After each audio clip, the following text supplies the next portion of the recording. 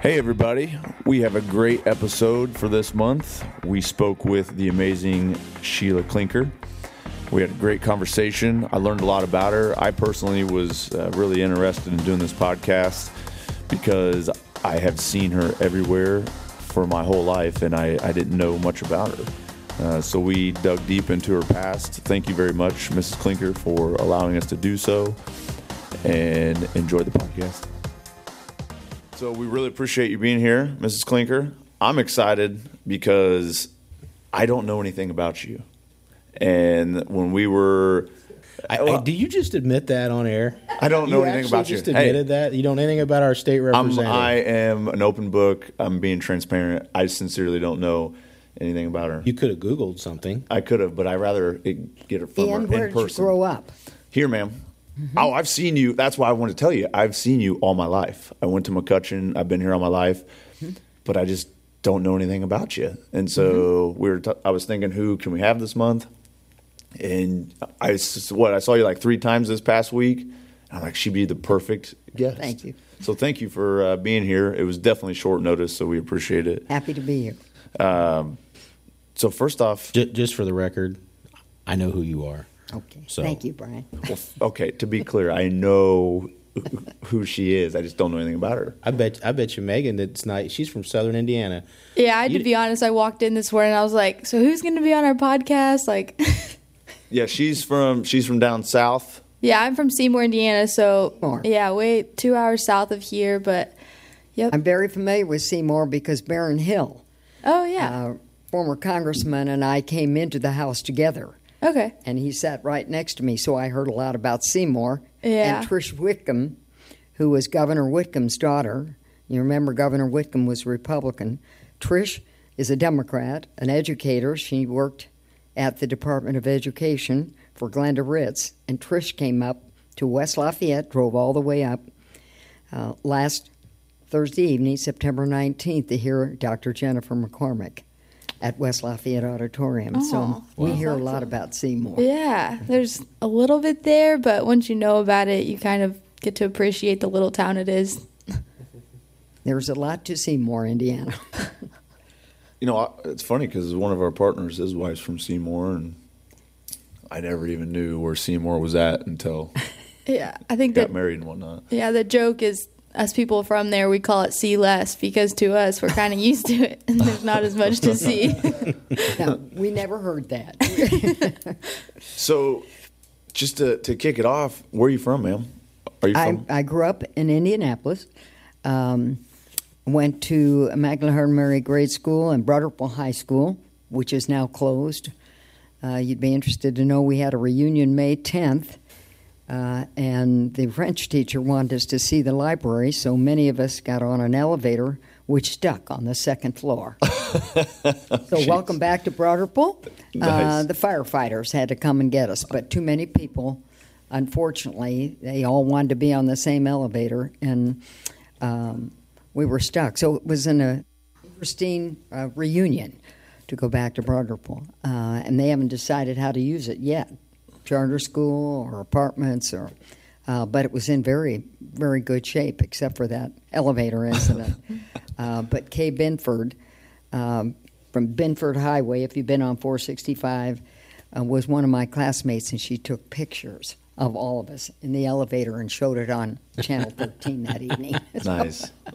So interesting circumstances. But then my folks moved when I was 18 to Lafayette, Indiana. And I really loved it. It was a smaller town, and I transferred from Butler University to Purdue University. Oh, so you started off at Butler. I started off Butler. Went 2 years to Butler, pledged to sorority, Kappa Alpha Theta, and did some musical training there. Majored in elementary education there, and then they just started elementary education at Purdue, so I was able to transfer credits. Formerly, they had just taught secondary folks in science and math, and then they, in the 60s, 59, 60, started actually to have elementary education classes. Interesting.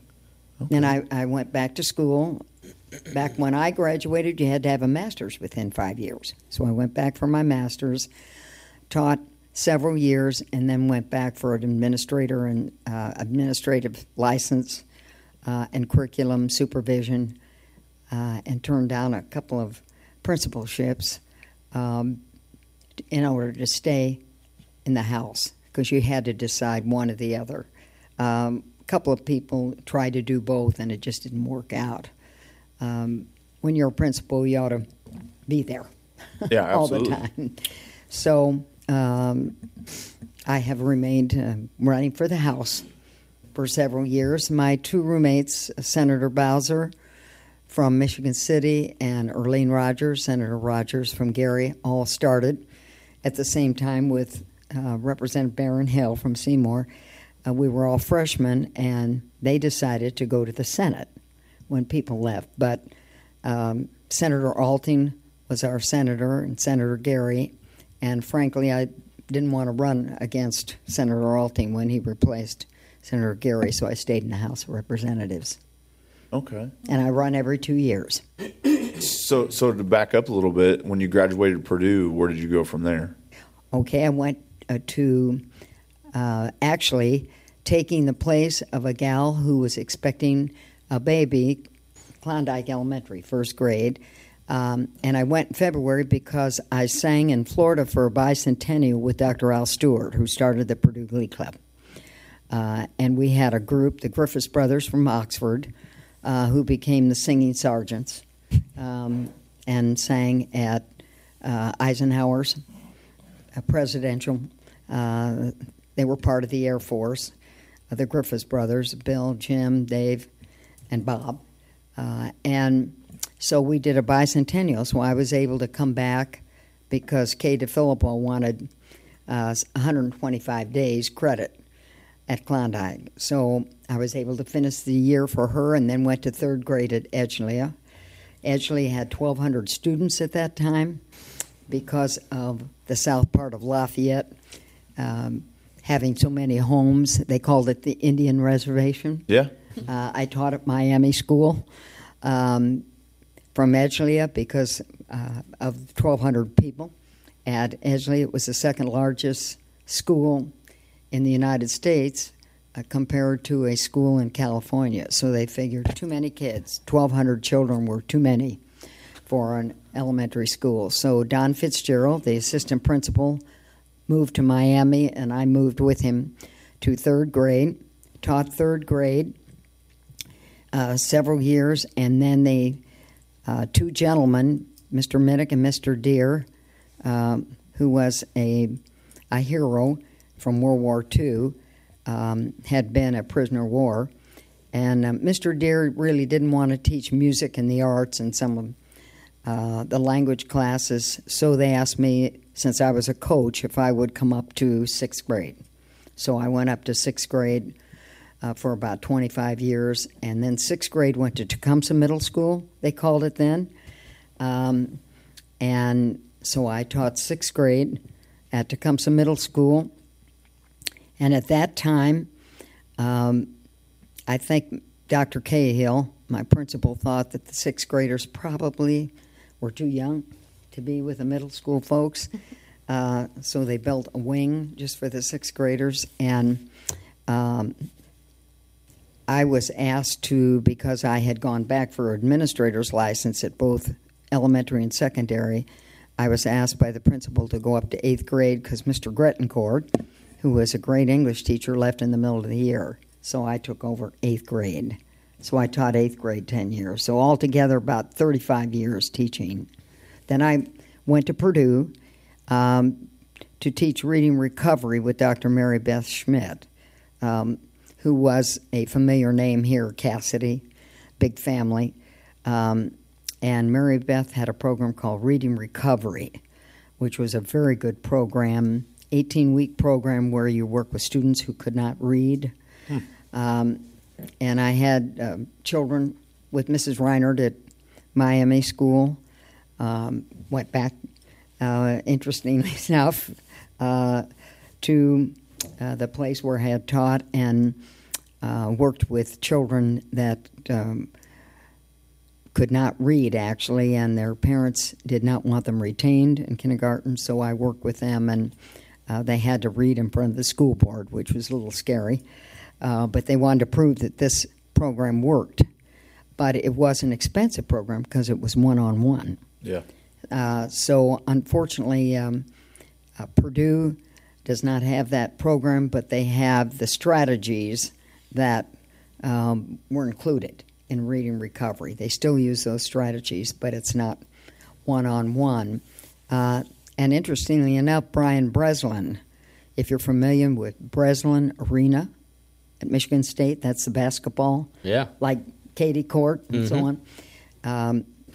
Brian Breslin was the coach's son who worked with the Meyer folks, and they were just starting Meyer's stores in Indiana. Of course, we have several here, but he was building one out on 26. That was the first one. Was building some in Indianapolis, around the state, and he came to the legislature and said, is there anything I can do for you? Because we're willing to give checks, not personally. Yeah. I wouldn't have taken that, but he said, is there anything that you would like for us to fund at Purdue University? And I said, well, yes, we would like a behind the glass to watch teachers working with these students so that our elementary education folks can see how this is working. So he built us a behind the glass, whole facility there on the 4th floor of the Beering Hall. And he said, I know that you have some certain plans that have already been drawn up, and how much was that? And I said, well, I think it was $29,385. He said, that's exactly what we'll give you. And he came to see the students, the elementary education students, using these strategies, and was very impressed and said he was going to take it back to Michigan State. So that was an interesting circumstance where, someone from another university, really, very active with the Meyer brothers, Doug and Brad Meyer.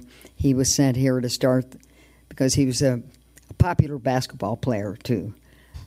Played for his father at the Breslin Arena and was willing to help educators. So that was a great circumstance, and certainly one that I'll remember. We appreciate the fact that he did that. Now, unfortunately, it's turned into offices at Purdue because they needed a lot of office space, but the strategies are still alive and well, and they're using those strategies in elementary education on how to capture reading difficulties and work with them. So that's just one of the interesting things that happens to you as a state rep. Yeah.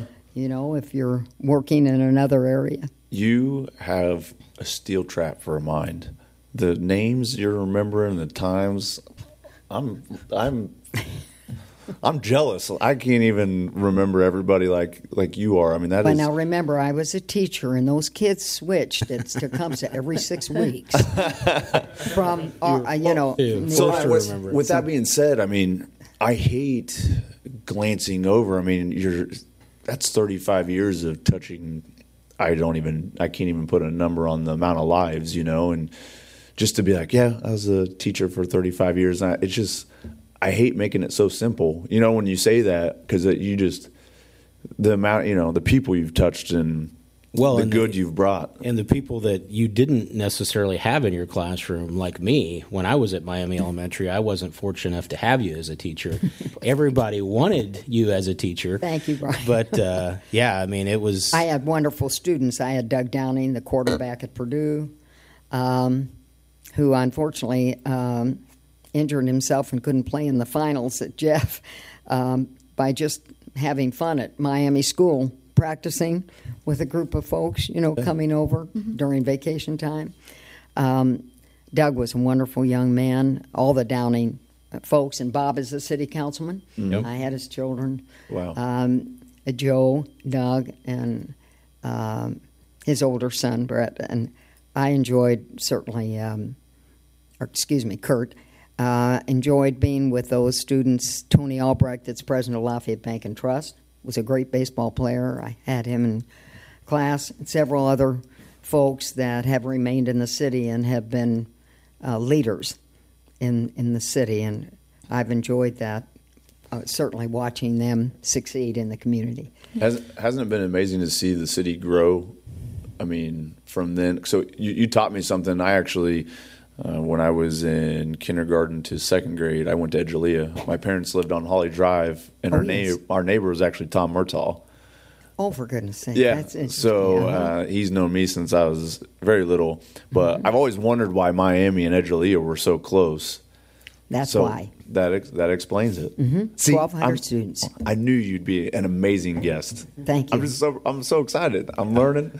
No, it's great, and it's just awesome to hear your career, and you're still going strong too. Thank you. 100%. You were everywhere, all the events.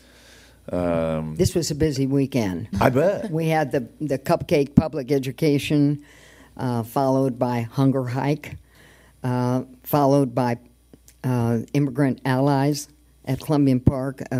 But I would say Friday, Saturday, and Sunday were very active days in the community.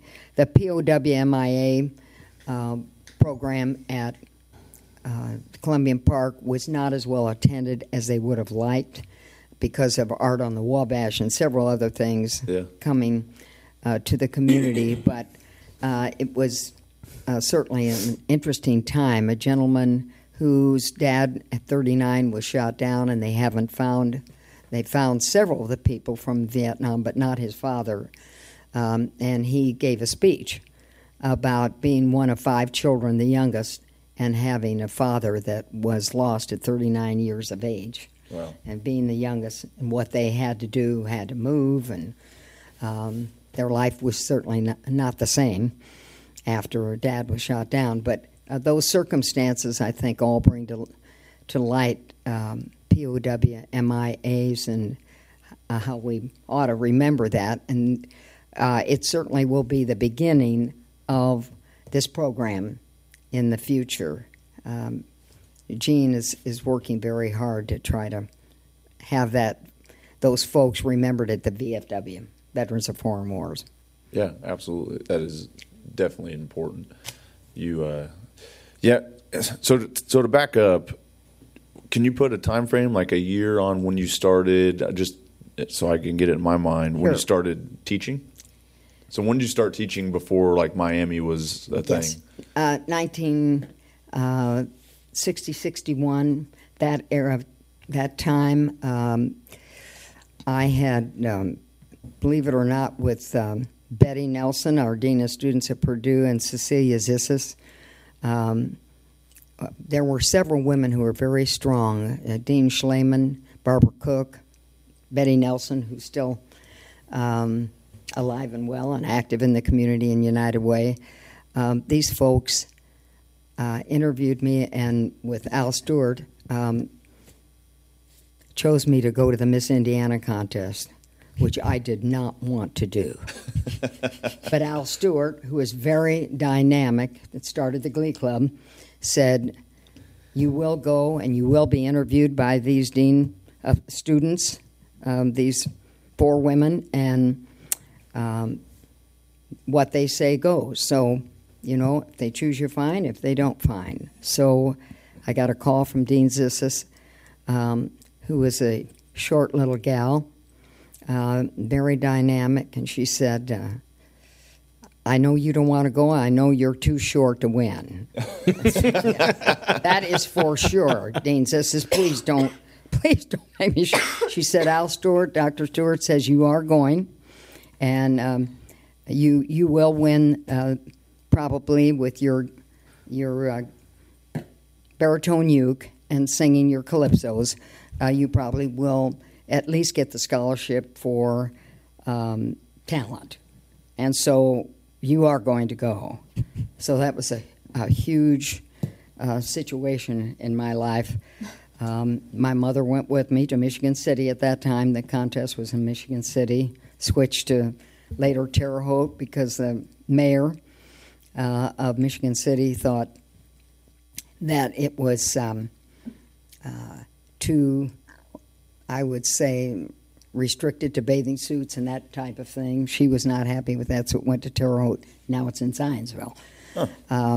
So it's been interesting to watch the progression of that particular situation for Miss Indiana. But it was a wonderful circumstance and teaching and learning situation that I think probably, the reason I tell you this story, I think it helped me run for office because I was asked by Mr. Teeter, Dan Teeter and Don Teeter, local folks' father, Lawrence Teeter, who was very well known, a former Navy commander, and he asked me to speak at the Rotary where there were very few women. I think Mayor Marjoram and one other person was there, and I thanked him so much for giving me the background that really was very difficult at that time as a young person, running for Miss Indiana and having to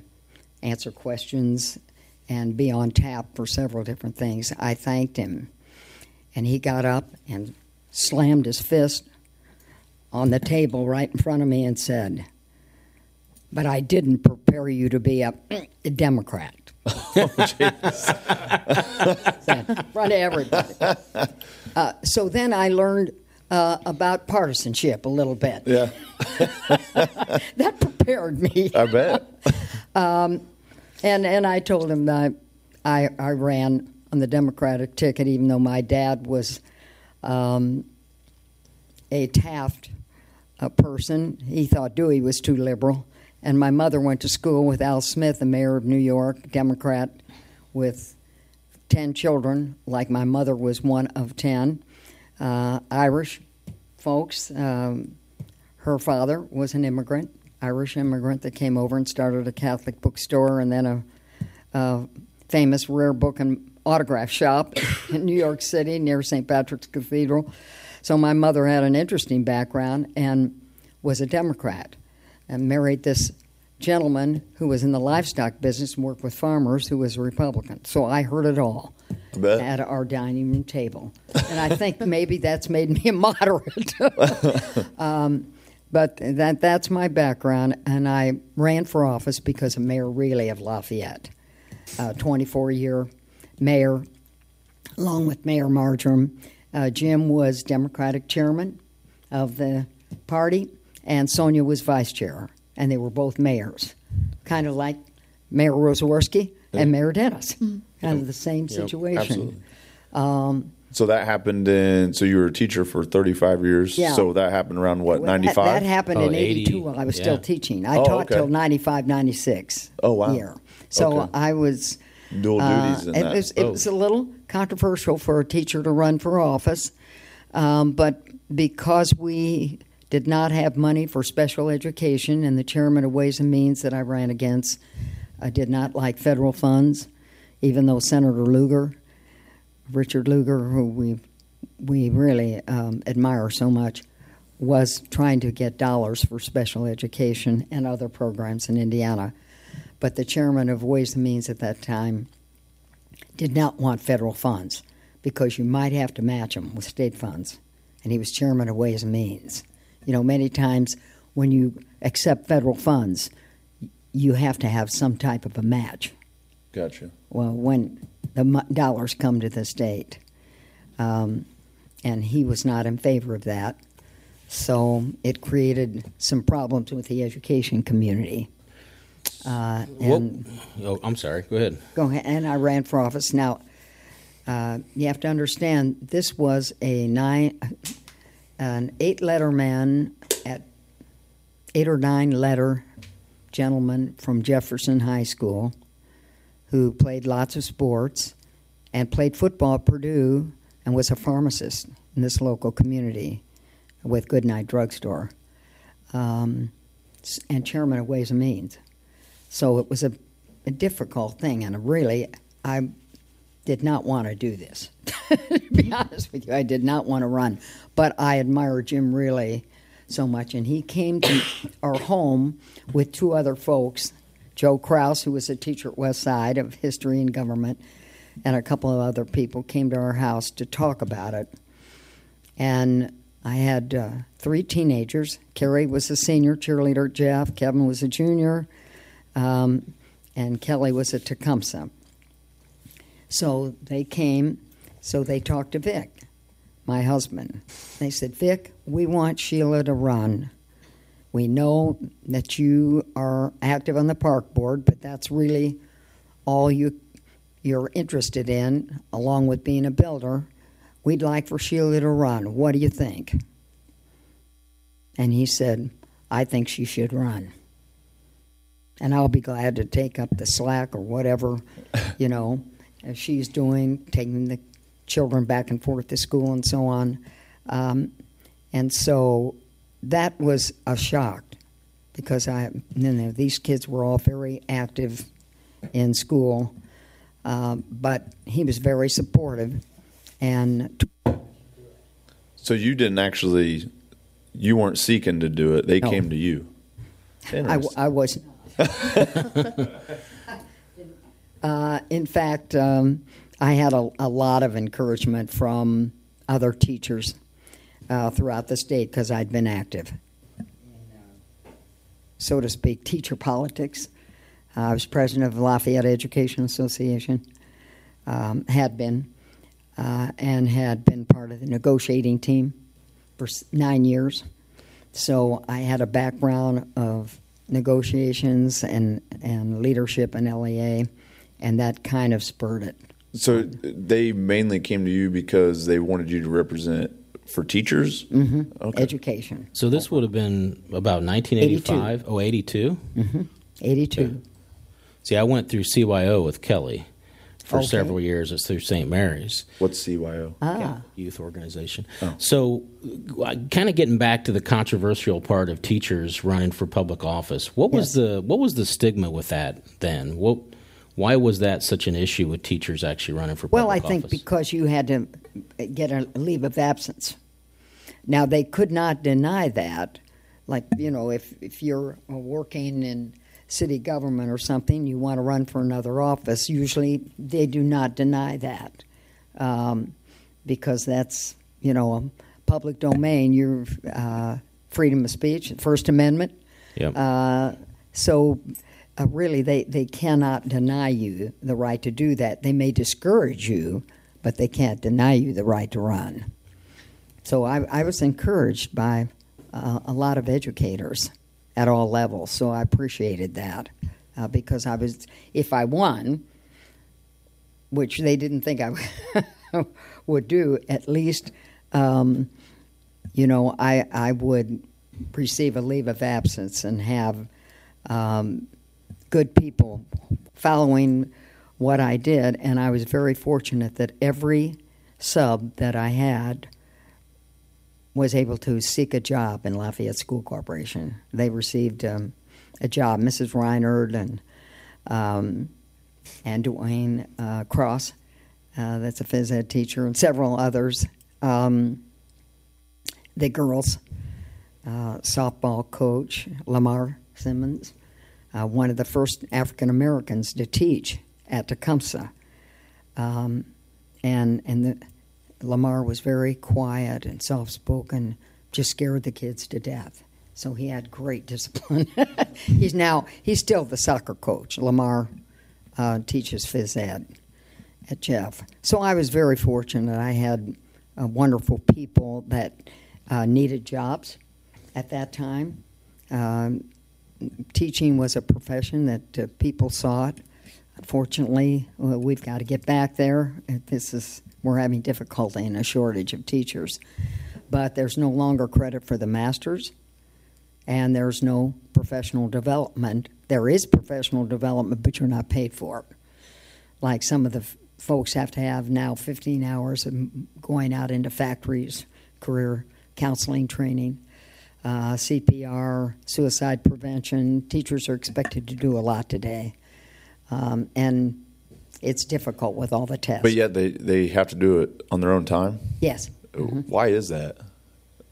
In a nutshell, things just have changed. It changed actually under Governor Daniels' regime.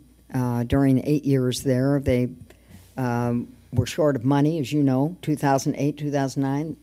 We had a recession, so they did away with the masters and the professional development money, too, because some school corporations, particularly smaller school corporations that were not growing, just didn't have money to pay for those categories of masters. So no longer...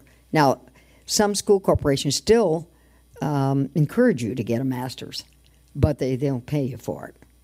Now, what we see now with the shortage coming is that school corporations, when they lose a teacher, are kind of picking off teachers from other areas. So there's competition there. A little competition. Well, that's the same in our world. I mean, in the police world, everybody's hurting for numbers, and they're all fighting for resources. So even law enforcement's going through the same type of thing. Yep, absolutely. That teachers' education is same. Yeah, same situation.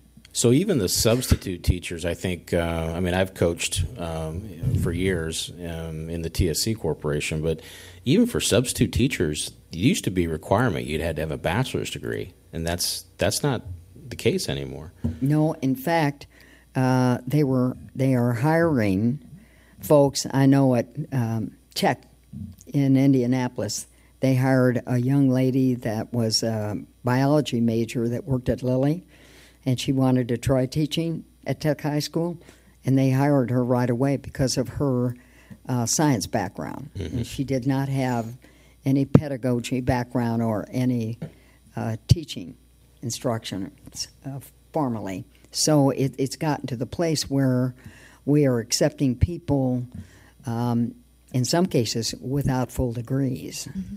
That have associate degrees.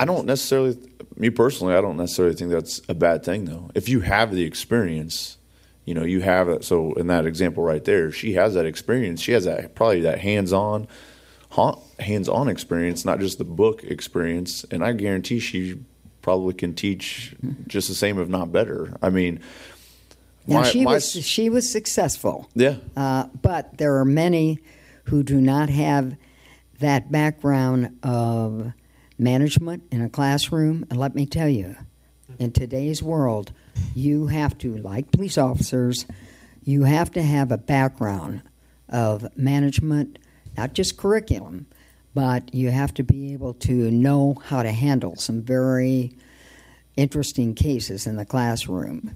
And it's not getting any easier, it's getting tougher. My daughter teaches second grade at Shelia. Mm-hmm.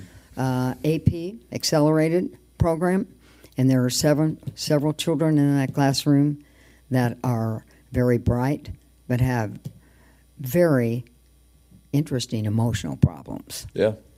But, I mean, where do you get that experience, though? It's not in the... Well, you probably ought to have a short time of student teaching. Oh, okay. You ought to be in... I had almost a full year of student teaching in Kokomo. At Bon Air in Kokomo, which was in the Stellite region, the north part of Kokomo, not a wealthy, I would say middle socioeconomic, if not lower. And it was a great beginning because I understood some of the problems. Gotcha. I didn't even think about that. With. And you probably can only get that when you're in college, right? Yeah, going through that student teaching portion of it, yeah. Well, they do have a transition program at Purdue, an 18-month transition program that my daughter went through because she graduated in communications, thinking Kelly, who thought she was going to be the next Jane Pauley. I'm just kidding. But, she thought communications because she sang quite a bit in the trio and excuse me, and sang at Jeff in the first edition that they had. So she was interested in communications, but she went back and decided she would teach, and so she went through a program called Transition to Teaching. So even though you might have gotten a degree in something else, they do have a program that does help our young people that maybe decide they want to go into teaching. So going back to when you became state representative in the 80s, correct? Mm-hmm, 80s. Mm-hmm. Well, I guess... I don't know. I don't follow politics. What exactly are your job duties? I mean, what are you doing on a regular basis? Well, I attend many grand openings and certainly programs such as the Cupcake Walk yesterday morning at 9 o'clock, and then Alan was there. hike. Alan's He was got running. something to say about that. I ran the 10K. How'd you do? An hour and 1 minute. Oh, that's really good. Thank you. Congratulations. Now, I couldn't stay at that because Kelly and I were singing at the Hunger Hike, the Star Spangled Banner. And So Tom was at that. So there was a lot. And then Art on the Wabash, and then Immigrant Allies had a program to work with our immigrants here locally. Margaret Haas is in charge of that. And that was an important meeting, too, for some people that were new to our community. We had 90 people that received their citizenship at the White Horse Church in West Lafayette Friday afternoon. So there are so many things. The Global Fest was Saturday from 4 to 10. Mayor Dennis and I were there because I do have the west side, and I have that area over to actually the Union. I have that part, the New Chauncey neighborhood, part of the Union, part of the Veterans Home. Representative Campbell and I share that. So we have West Side, Happy Hollow area. Kelly happens to live in Happy Hollow, so I told her at least I should get 4 votes from that household because they're old enough to vote. And interestingly enough, her neighbor is Chief Jason Demkowski, who put a sign in her yard. It's interesting. You know, sometimes you work in bipartisan ways, and Kelly's not very politically, or her husband, Ken, who's from Brookville, Illinois. They're not particularly politically motivated, and neither their children. So Jason's their neighbor. So that was an interesting situation to watch that race also. And fortunately, I didn't have to be a part of that race. For sheriff is what you're talking about, right? Yeah. For sheriff. Yes, ma'am. Dr. Wyda's daughter is married to Jason Demkowski, and he happens to be Vic's doctor and my doctor. So, you know, there are some situations there that are interesting. He had Jason Demkowski sign in his doctor's, which used to be Pickerel, Wyda, and Songreth. It's now Wyda and Wyda. His daughter-in-law is a chiropractor, and she took over Dr. Songreth's area. But he had a Demkowski sign and a Klinker sign in the same yard. So those are things that happen in Lafayette because actually it's a pretty bipartisan area. It really is. Yeah. You know, you have Tony Rosorski, the mayor of Lafayette. Kevin, my son, is a councilman at large, along with Ron Campbell and Lon Heidi and Nancy Nargi, that whole group. But we have a firefighter that's a Republican from the South End that's very popular with everyone. And on the west side, you have John Dennis, who's a Republican with the Democratic Council that he gets along with pretty well, along with Jerry Keene and Norris Wang and some other folks. But this community is very unusual in that they work very closely together, really. You don't see much partisan like you do in other areas. It's different. In fact, people who visit here, Jennifer McCormick, Dr. McCormick, that's the superintendent of public instruction, said that Lafayette, West Lafayette, Tippecanoe County is different than other counties that she has gone to speak. very pro-education. Rocky Killian is a Republican. He'll tell you registered Republican, but works with all of us, both Democrat and Republicans, for education, along with many of our other superintendents. Well, Dr. Eiler. Clearly something must be the right mix, because, I mean, Lafayette's growing, West Side's growing. Yes. I mean, the communities are flourishing, and I think it's a great place to live. Obviously, I stayed here. I've been here all my life. But so if that's your West Side boundary, what's your East boundary? Well, I used to have all the South End. I have been probably gerrymandered 3 times. 81 allowed me to win, actually, because it included Miami School, and we had 2, 4, and 6, which Stan Jones had previously, and Dick Mangus, whose nickname was Moose Cat, he was a runner at Purdue, was the fellow that drew, the legislators always drew to the districts. So he came over to me after I won, and he said, "I just want you to know, Klinker, I caused you to win." I said, "You did? Okay, Representative, why did you say that?" He said, "Because your opponent, Representative Long, did not want Stan Jones to have the south end of Lafayette any longer." So, because Stan lived in the West Side, right behind West Lafayette High School.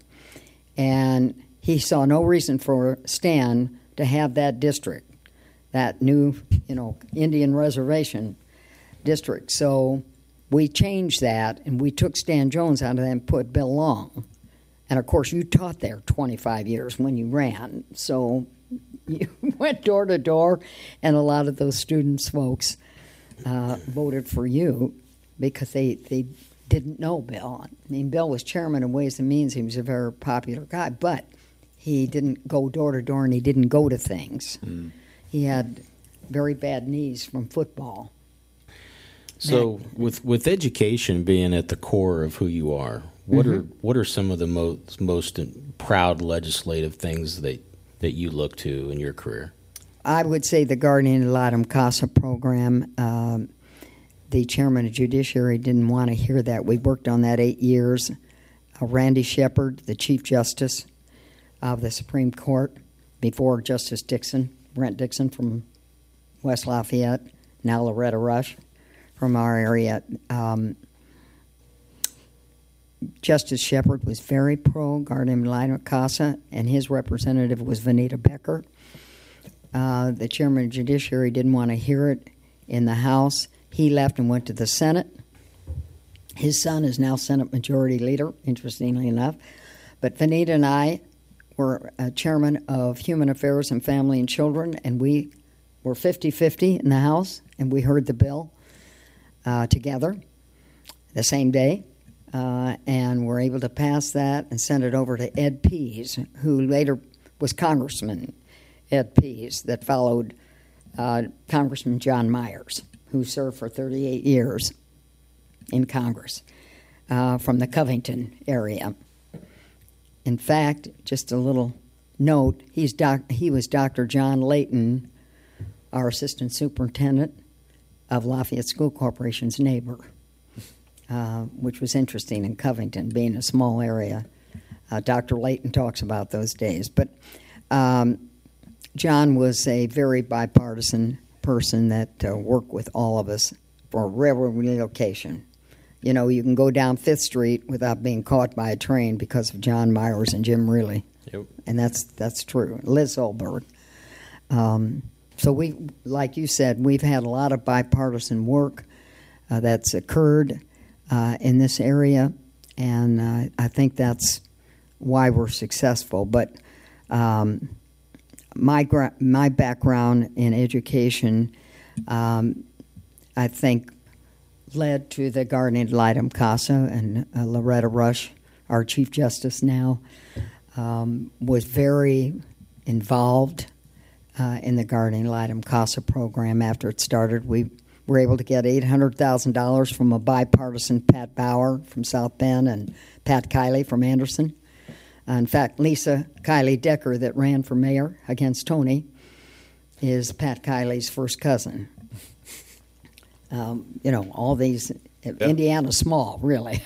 When you get, but Pat, at 28 years of age, was chairman of Ways and Means because I beat Bill Long. And he's always accused me of stopping his rush for governor because he had to raise taxes. At that time, in 82, Reagan won in 80, if you remember, and times were tough, like 2008 and 82. We were going through a recession. And Pat had to raise taxes from 1.9 to 3.4, which we have lowered our income tax. He had to raise sales taxes from 4 to 5 at the time. And he said he was not a very popular fellow because he hasn't had to raise taxes in Indiana, but actually he did the right thing. And we were able to get $1.9 billion. Our surplus is really tremendous in this state. And I must say, because, Mitch Daniels watched the dollars and had to cut a lot of things that gradually maybe are coming back a little with higher education funding and so on. But it really, at that time, because of the strain, we cut a lot of corporate taxes. We went from 8.5 down to 6.5, and we're at 4.9 now. So a lot of the dollars that came in previously are dwindling a little bit. And that's why you don't see education funding lifted quite a bit right now. And law enforcement, a lot of different areas. But I would say guardian ad litem CASA working with the judges in the state. And we had what we call a First Steps. First Steps is 0 to 2 program for handicapped children, where our folks that are trained go into the home, not just DCS, but other folks that are trained to help disabled children. It's a great program. And then 3 to 5, preschool for handicapped children. We did fund that. We didn't fund preschool for all children, but pre-K all the way, they call it. We did fund preschool for handicapped children, knowing that it made a huge difference from 3 to 5. 0 to 2, 3 to 5. Those programs are First Steps and preschool.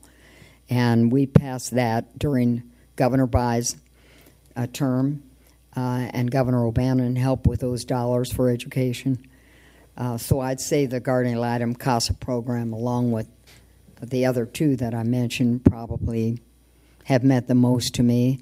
And I received a wonderful award Friday. I drove to French Lick because Loretta Rush, our Chief Justice, had, along with the judges from Tippecanoe County, had put me up for what they call a Champion of Justice award. Should have brought it to show you. Just got it Friday, a nice little blue crystal plaque. And the other person that received that was Senator Randy Head, who we think is going to run for a judge, but he's now the deputy prosecutor of Pulaski County. And he was helping in the prosecutor's office in Cass County, but then his wife became the prosecutor. Okay, so little conflict of interest there. He had to move to another county. So that was a wonderful award that I really appreciated, and that was Friday at French Lick. Well, it's well deserved. Thank you. Again, you've worked hard for many, many years.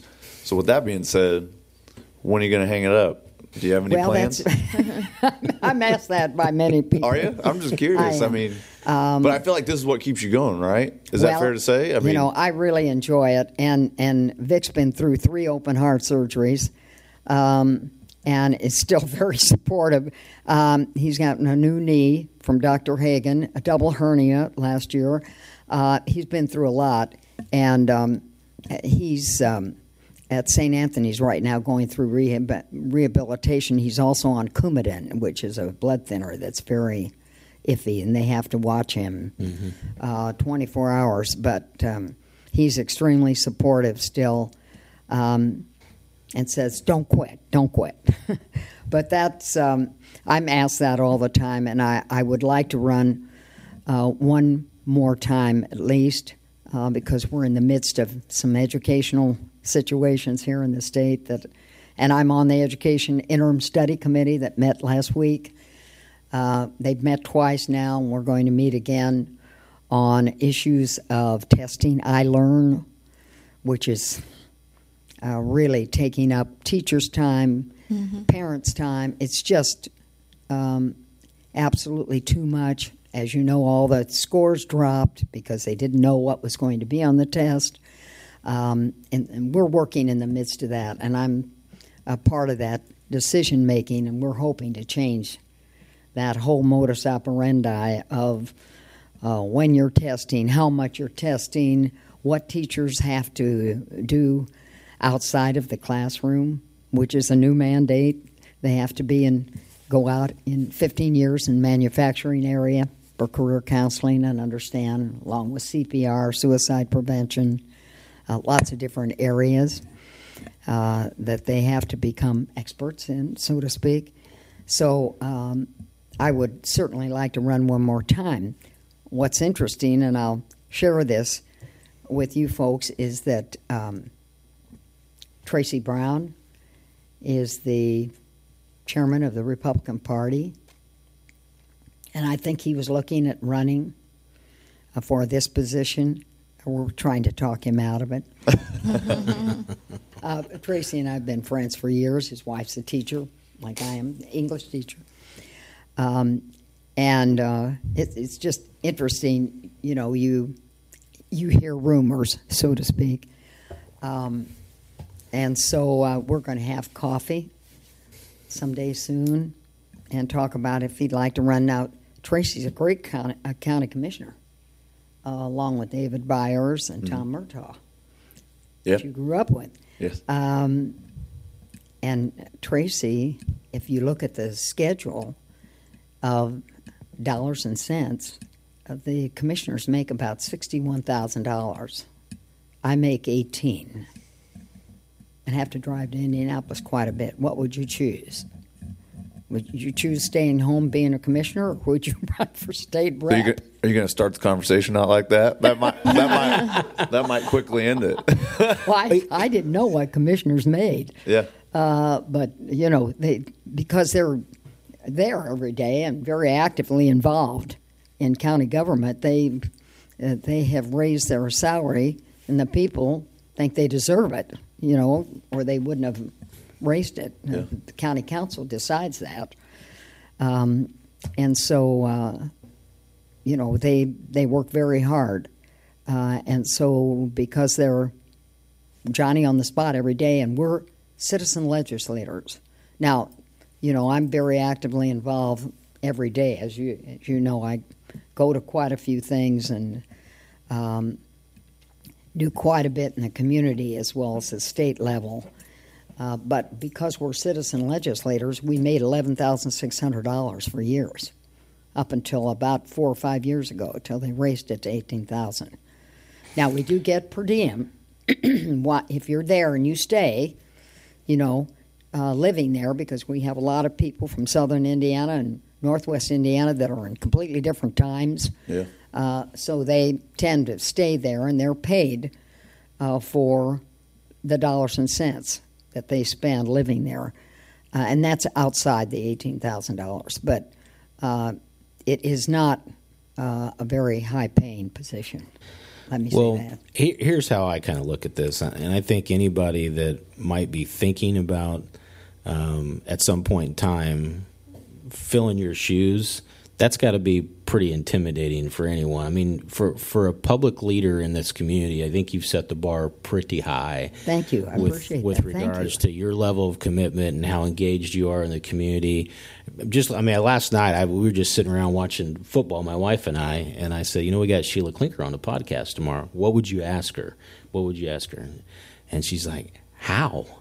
How do you? I mean, you're everywhere, and you're so engaged in the Greater Lafayette community with every function that is possibly there, and it's genuine. I mean, it's genuine when you're there and people meet you. So, I think anybody that would either think about running against you or filling your shoes when you decide to retire, those are really big shoes to fill. Thank you. I appreciate that. Well, I know there'll be quite a few people looking at that position, which is a good thing. Several people have said that they're interested in running in the future, which is great because money is not the issue to them. Serving the public is.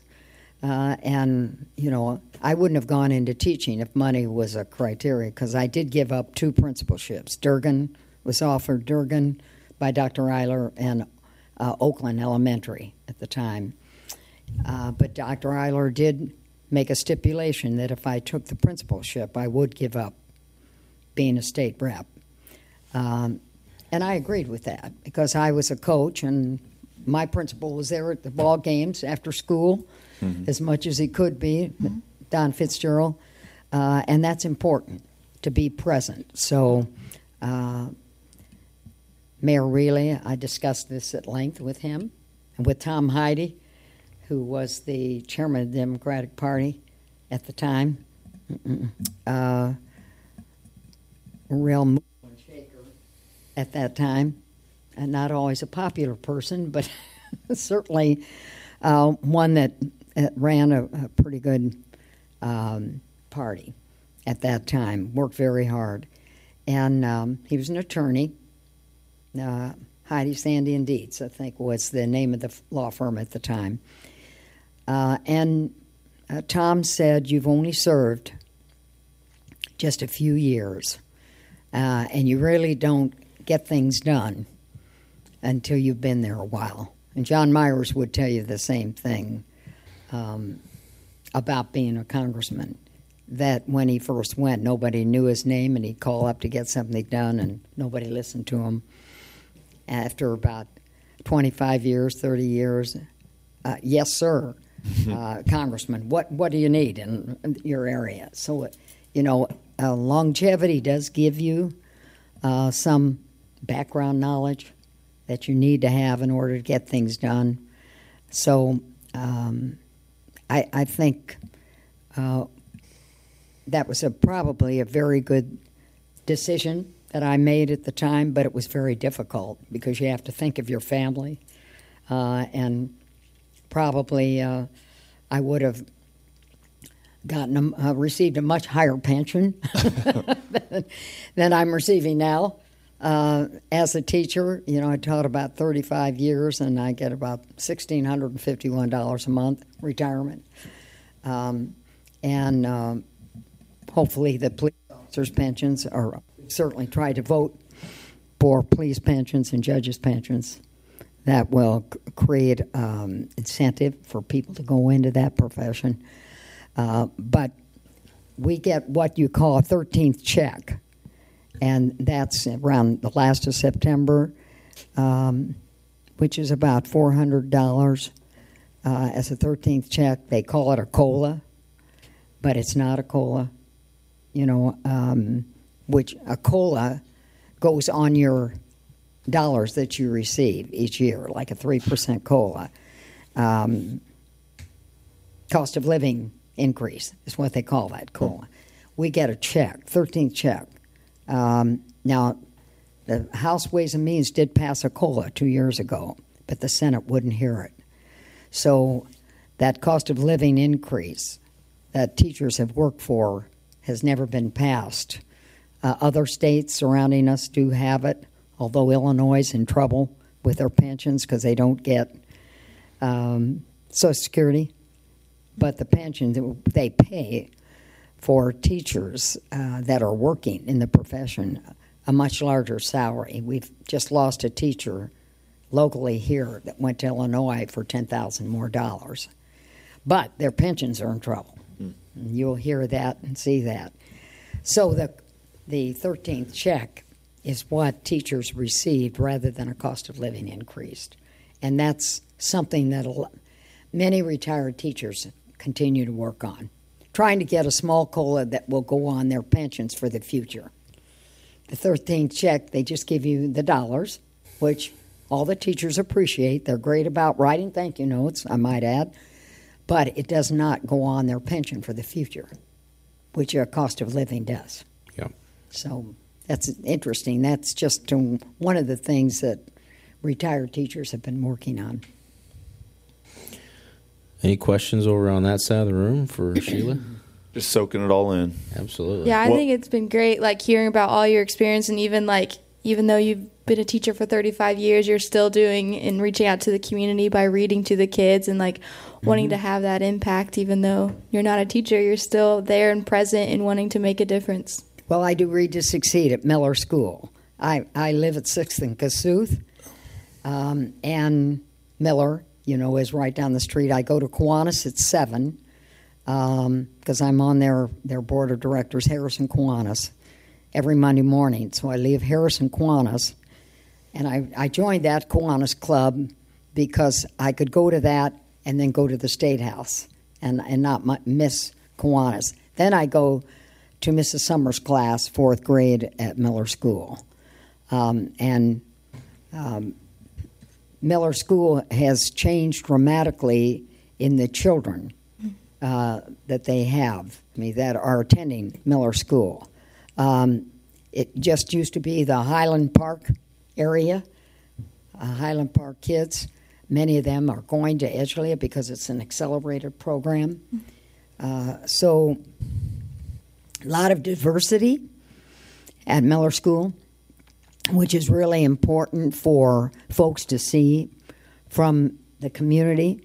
And so we have several different folks that are business folks in this community, like Tim Powers, school date books, that are coming in and listening to children read, which is very important. And I think it's important to the children.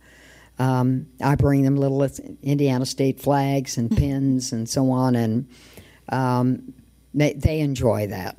They enjoy somebody from outside coming in that they know they see in the community. Absolutely. I think that's important for children to know that outsiders do care about what they do in school.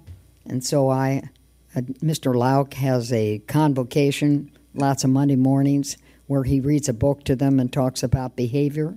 And I go in there at that time with Mrs. Patterson, Mr. Lauk, and talk to the children.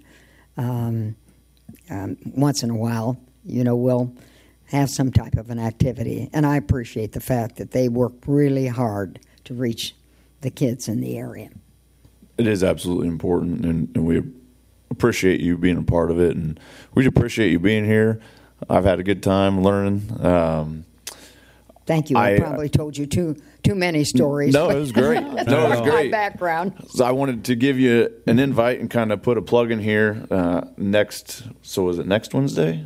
Yeah, next Wednesday, October the 2nd, is National Coffee with a Cop Day. Oh, nice. And so several of us will be at the fairgrounds handing out coffee. We're going to be brewing some coffee.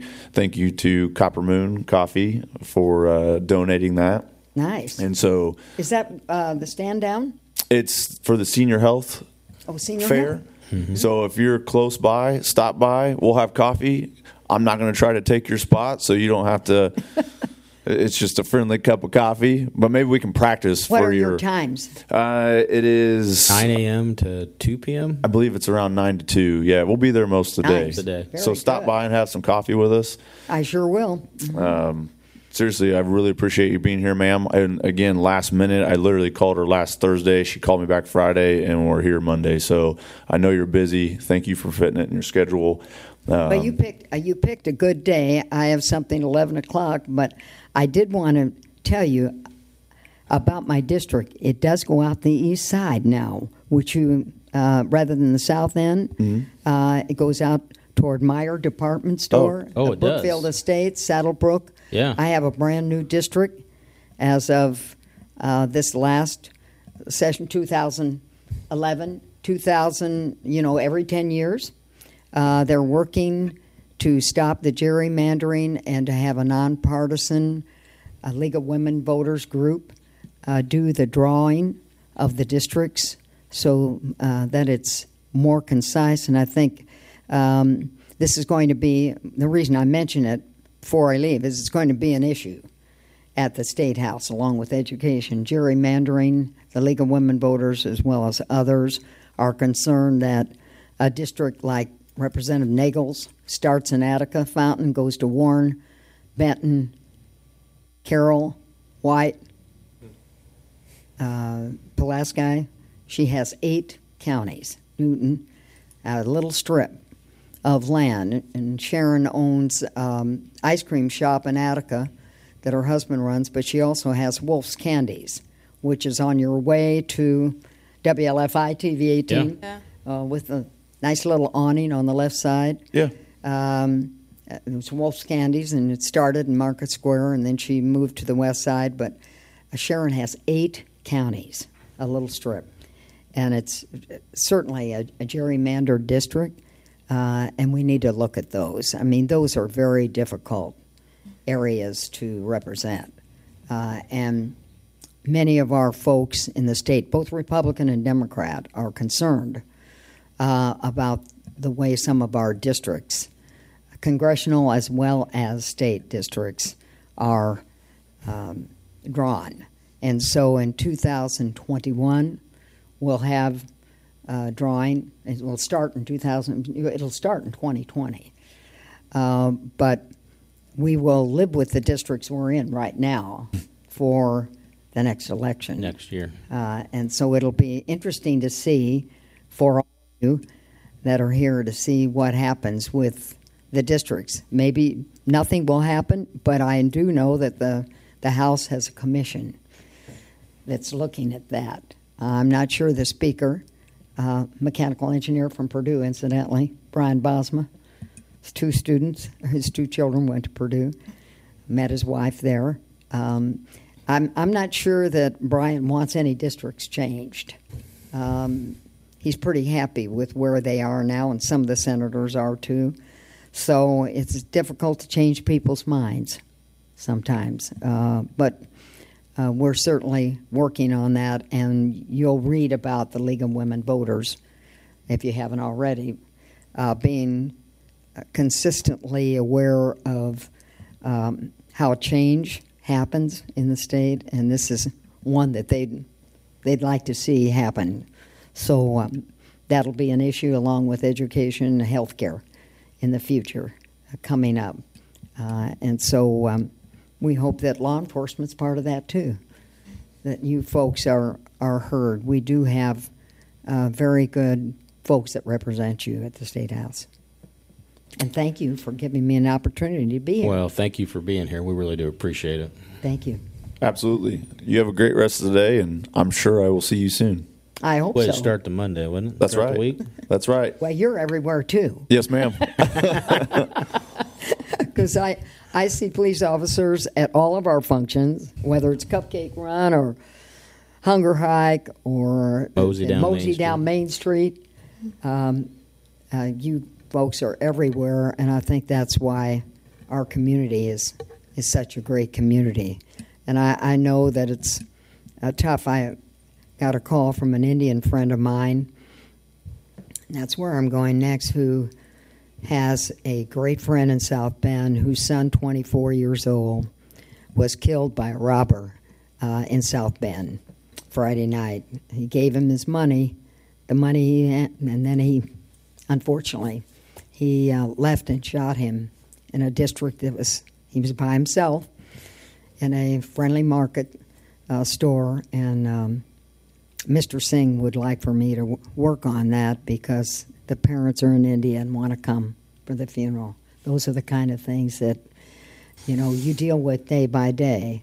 So that's what I'll be doing when I leave here, trying to get the parents some type of a visa through Susan Briette, that worked for Dick Lugar, 25 years. She's great. She's at Lafayette Urban Ministry working with immigrants and their situations. So it never fails to have something that's interesting. Hopefully we don't have those kinds of situations in Lafayette, but I know you're busy. Yes, ma'am. And so are you. Thank you. Well, keep it up. Okay. Great seeing you. Great speaking with you, and we'll see you soon. Thank you so much. Thank Bye. you. Look forward to it. This has been Inside the Squad, a podcast from the Lafayette Police Department in Lafayette, Indiana. Inside the Squad is a community outreach podcast and is hosted by Specialist E&O Shields and Captain Brian Phillips of the Crime Prevention Unit within the department. On today's show, our guest was Indiana State Representative Shelia Klinker. Shelia was a teacher in the Lafayette School Corporation for more than 34 years and worked as the outreach liaison for the Purdue School of Education for 15 years. Shelia is a member of the Education, Veterans Affairs, and Public Safety, and Ways and Means Committees. Shelia lives in Lafayette with her husband, Vic. They have 3 children and 5 grandchildren. You can email us show ideas or questions at podcast@lafayette.in.gov. Join us on Instagram, Twitter, Nixle, and Nextdoor. Thanks for listening.